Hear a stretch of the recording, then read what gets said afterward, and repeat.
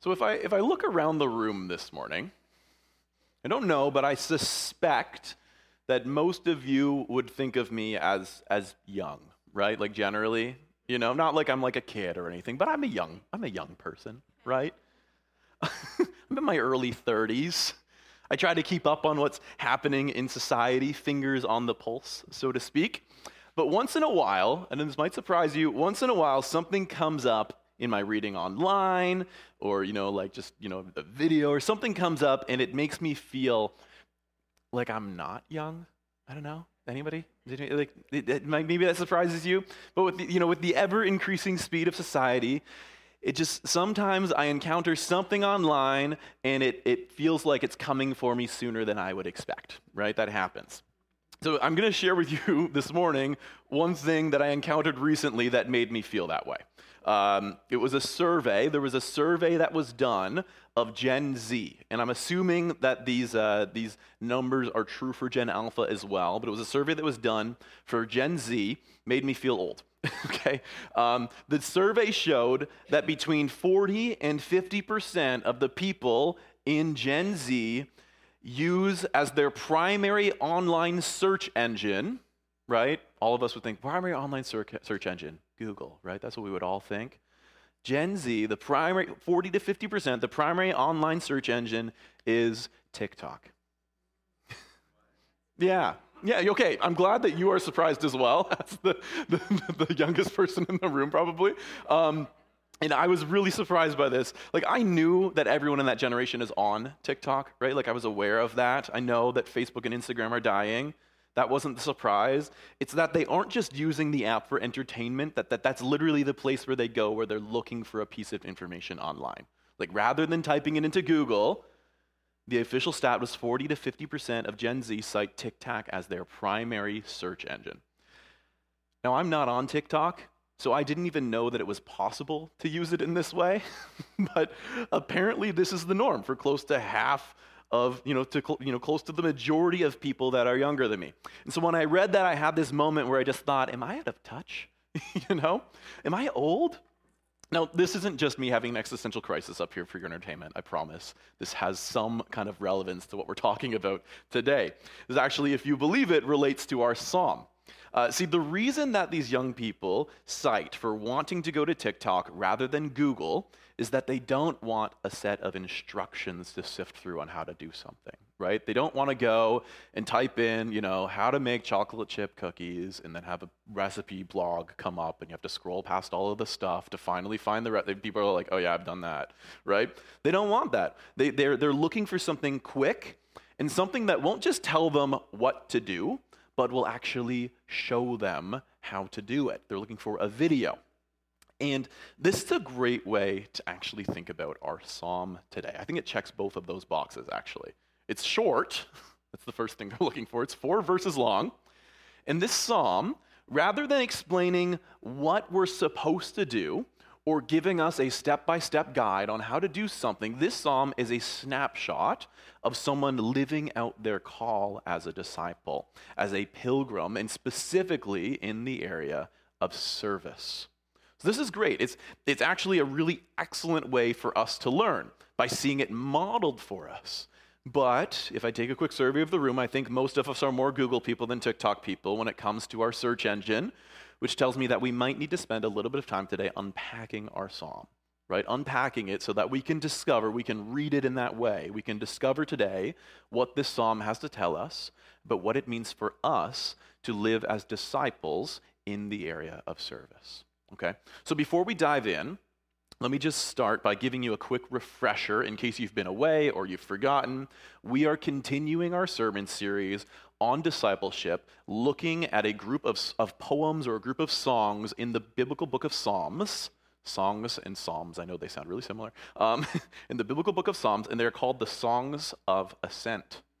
And these songs were sung by faithful members of God's people while they were on a pilgrimage journey to Jerusalem for their important worship festivals. They're called Songs of Ascent for a couple of reasons, right? So the first is that Jerusalem was the highest point in the region. So while people were on this pilgrimage journey to Jerusalem to worship, they were literally geographically ascending, right? They're just going to the highest point. But this is also reflective of a spiritual reality, of a metaphorical movement towards God. That's what these Psalms are about. The idea that the idea is that people are ascending, that they are seeking to prepare their hearts to turn their eyes upward to God, to be journeying closer to Him and closer in relationship with Him. So today we are in Psalm number 123. And right from the very first verse, we see this ascending movement. If you have your Bibles with you, you can turn with me there. This is if you're using the Pew Bibles. Our new Pew Bibles is on page 886 in those. And I'll just give you a couple of seconds to get there, okay? This is Psalm number 123. And page 886 in our Pew Bibles.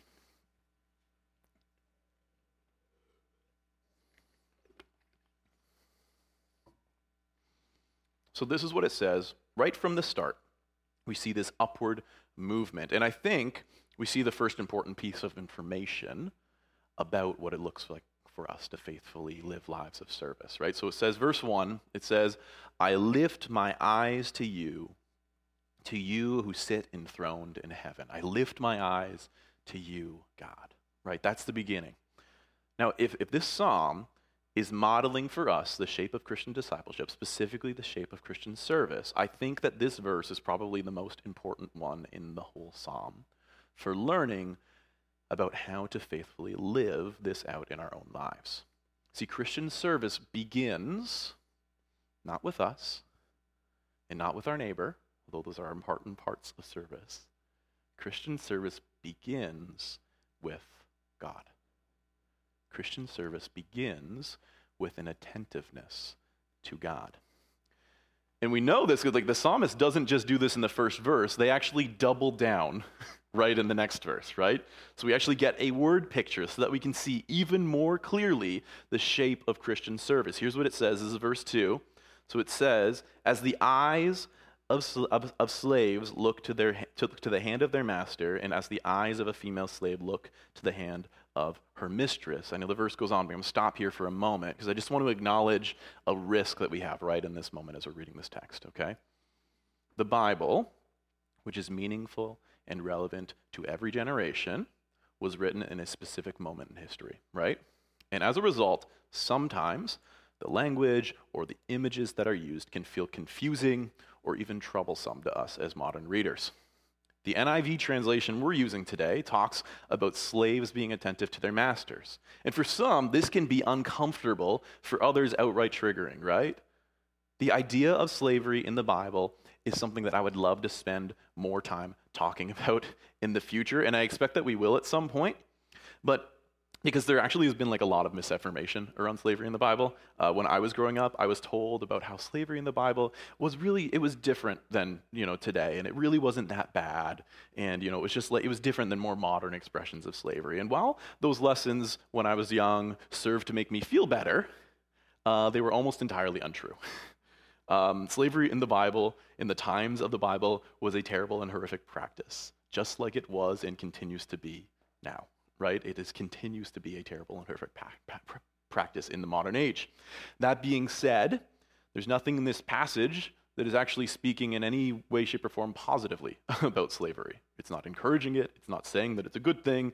It is just that the people of this time, as they are writing this poem or song, look around themselves for the things that they see to use as a metaphor.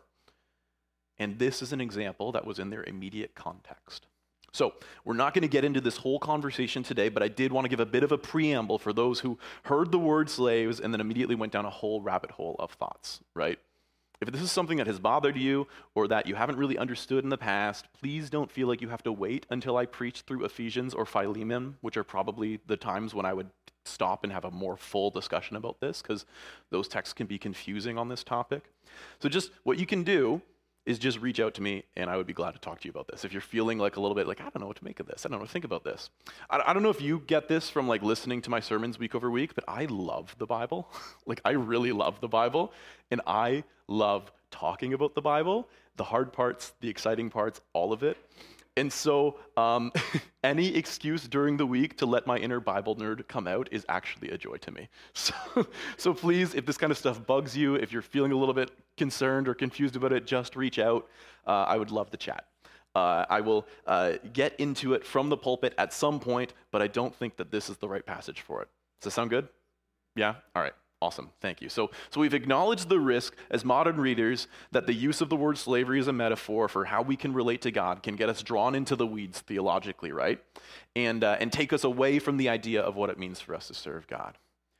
If we think about actually reading this psalm as like a path that we're walking, following those rabbit trails of thought would be like going off onto the right side of the road and like into a ditch, right? And we'd get stuck there and we would miss out on a whole bunch of stuff. But there is another risk. The other risk is that if we recoil back too far, we go, okay, I don't want to go into that side of the road. If we recoil back too far, we end up in the ditch on the other side. And I know that in my life, I have done this with these kinds of texts. When the Bible starts to use this kind of language about serving God, talking about being slaves of Christ in the New Testament, that's a really common one, for example, we can think, okay, I don't want to get into the theological or historical conversation about that. And so rather than jumping into that ditch, we recoil and fall off the other side of the road and kind of walk around that part of the text. And as a result, we still miss the point of the passage, right? Because here's the truth, and this is uncomfortable, right? And as Christians, the story that we have is that Jesus came down to earth to serve us because of his great love, right?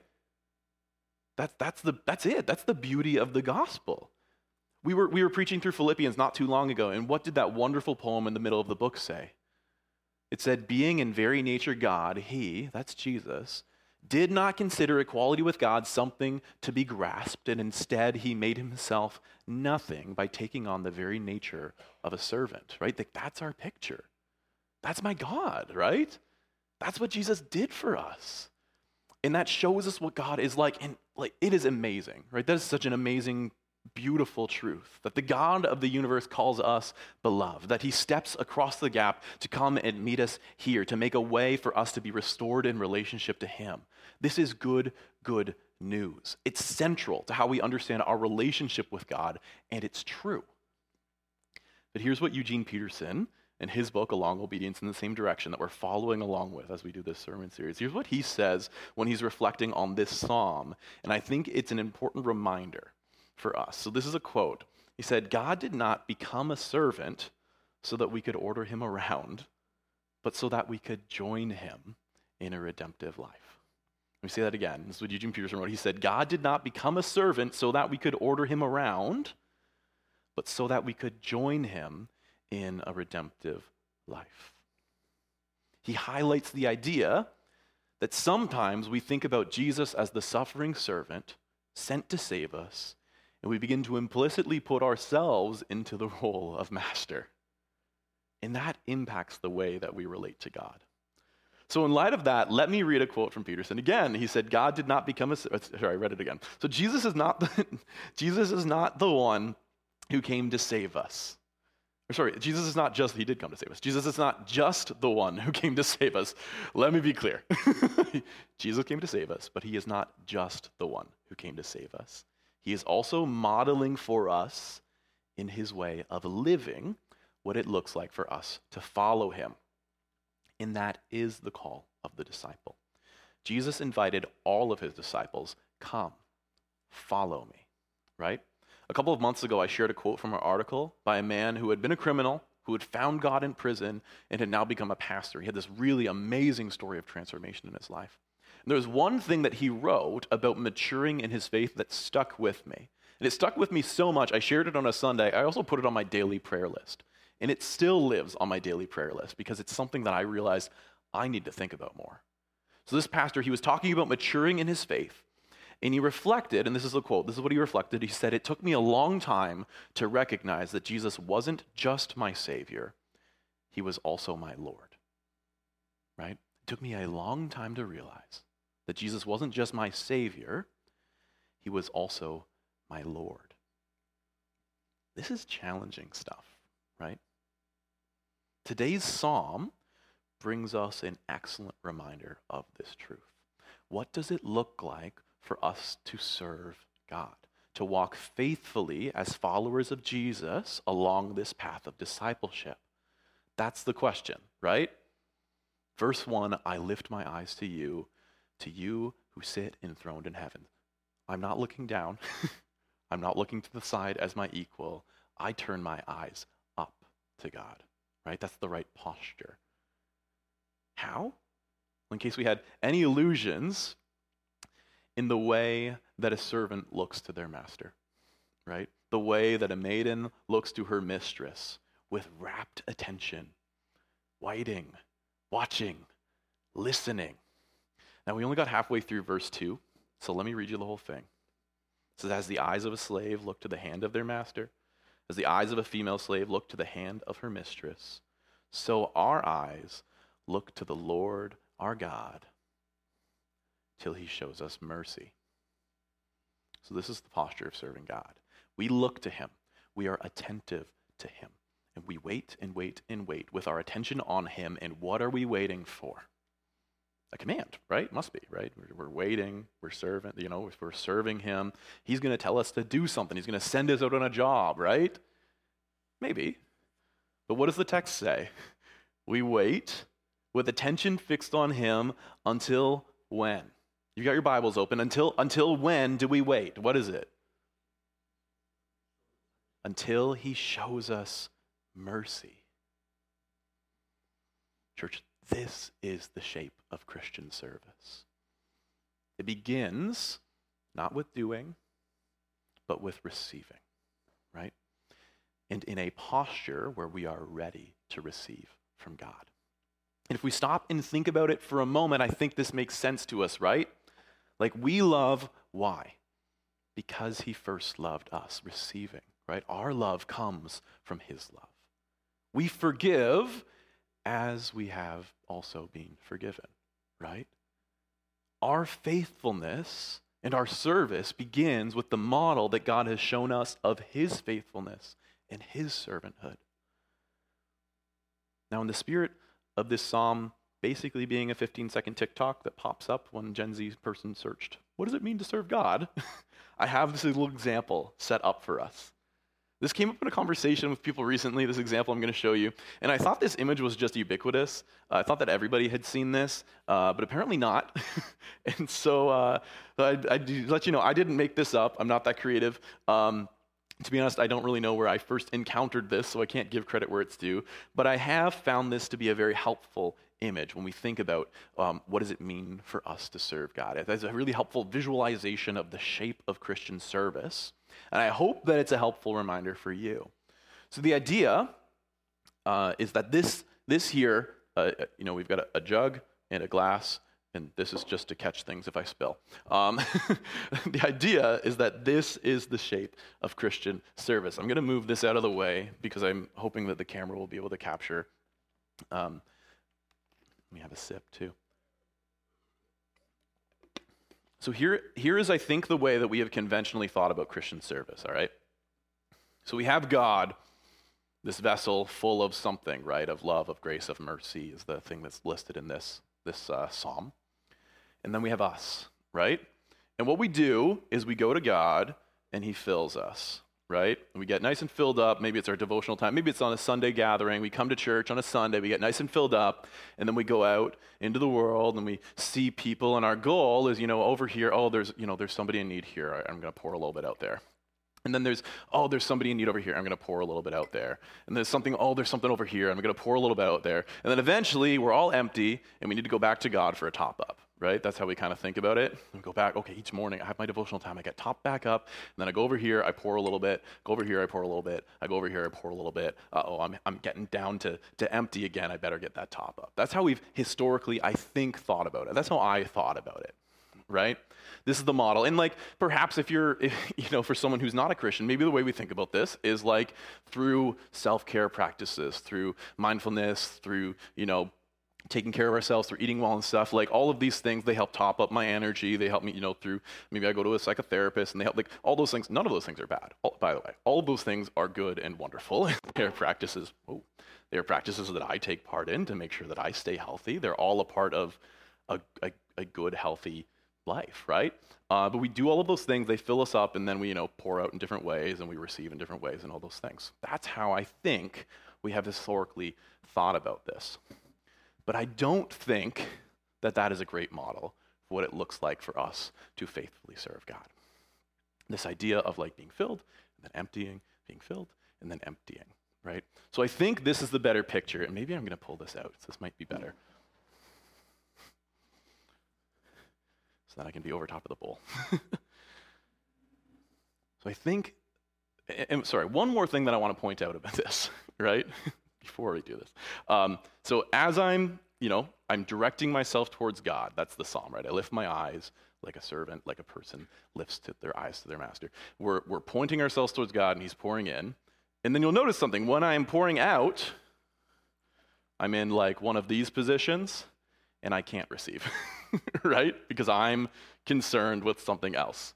So I think this is the picture of what it should be, okay? So we, attentive to God, we turn our eyes to God, and he fills us, right? We wait on his mercy, and his mercy comes, and it fills us, and it fills us, and it fills us, and eventually, it's the overflow, right? It's not me turning away from him and going somewhere else and pouring. It's that he continues to fill us, and what comes of that is an abundant overflow of his love, of his goodness, of his mercy, of all of those things, not emptying ourselves, but overflowing of the abundance that he has for us. That is the shape, I think, of the Christian walk. That is the shape of faithful service to God. Does it make sense? Is that a good picture? Is that helpful?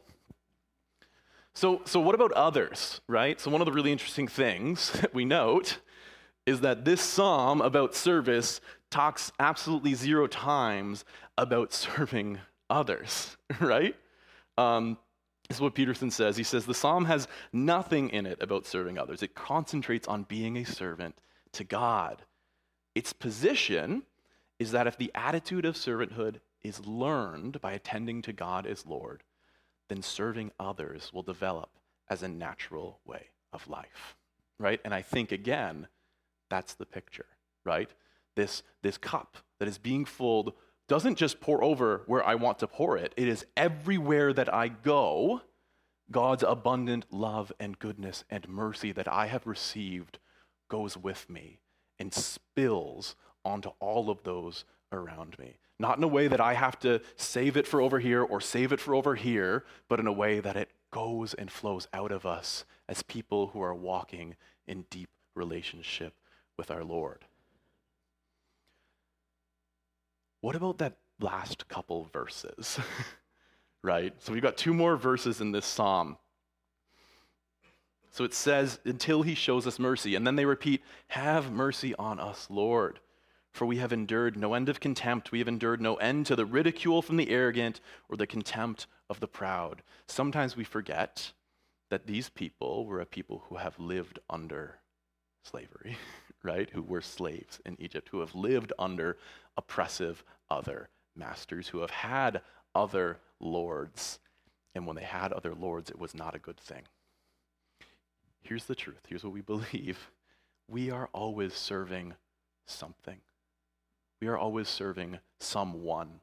And whether it is our own desires, or whether it is the pulls that we have from social obligation, or whether it is our workplace, or whatever, we are always serving someone. There is always a Lord, right? The good news of the gospel is not that you don't have a Lord anymore. It's that you have a Lord who is willing to become a servant because of his great love for you. A Lord who is willing to come and meet with you, who cares about you, who will fill you with abundance so that you can go and share with everyone.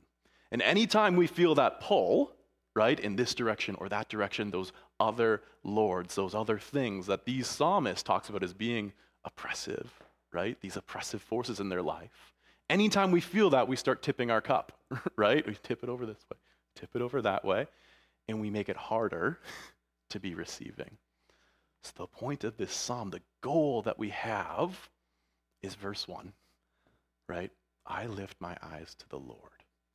That is the starting point of Christian service. That we would be attentive, that we would be locked in, that we would be fixed on Jesus, that we would be filled by his love and grace and mercy. That's the thing and the thing that flows naturally out of that is service, right? We serve him and we are moved in love to those around us as a result of his abounding love that we receive for him, right? It's like in Psalm 23, my cup runneth over, right? This is the picture.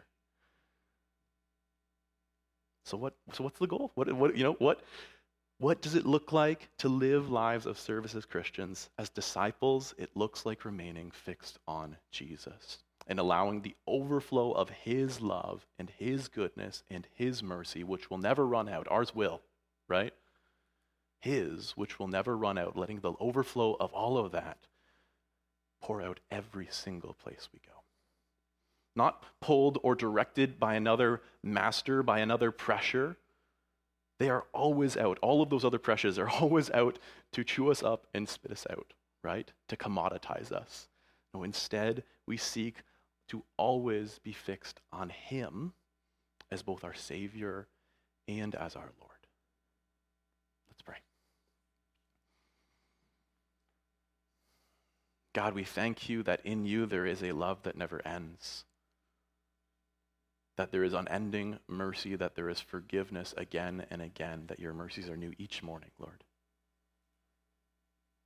Jesus, we pray that we would be able to lift our eyes to you, that as we seek to follow after you, that we would truly be able to fix our focus on you, to connect to you, to be filled by you, not for the sake of ourselves, but so that we can, in a sustainable, in a life-giving way, see the overabundance of your love change and shape the way that we encounter everything and everyone else in our lives.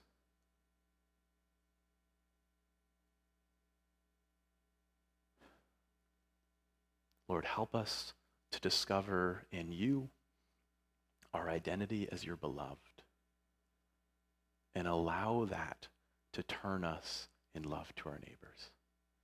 God, be with us today as we continue to worship, as we go from this place, as we seek to follow after you as disciples. Help us to never lose sight of you and who you are. We ask these things in the name of Jesus. Amen. I'm going to invite the worship team back up. We're going to respond in song.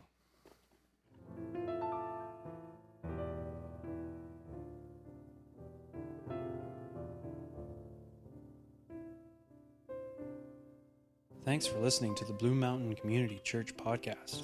May God's word fill you up this week. God bless.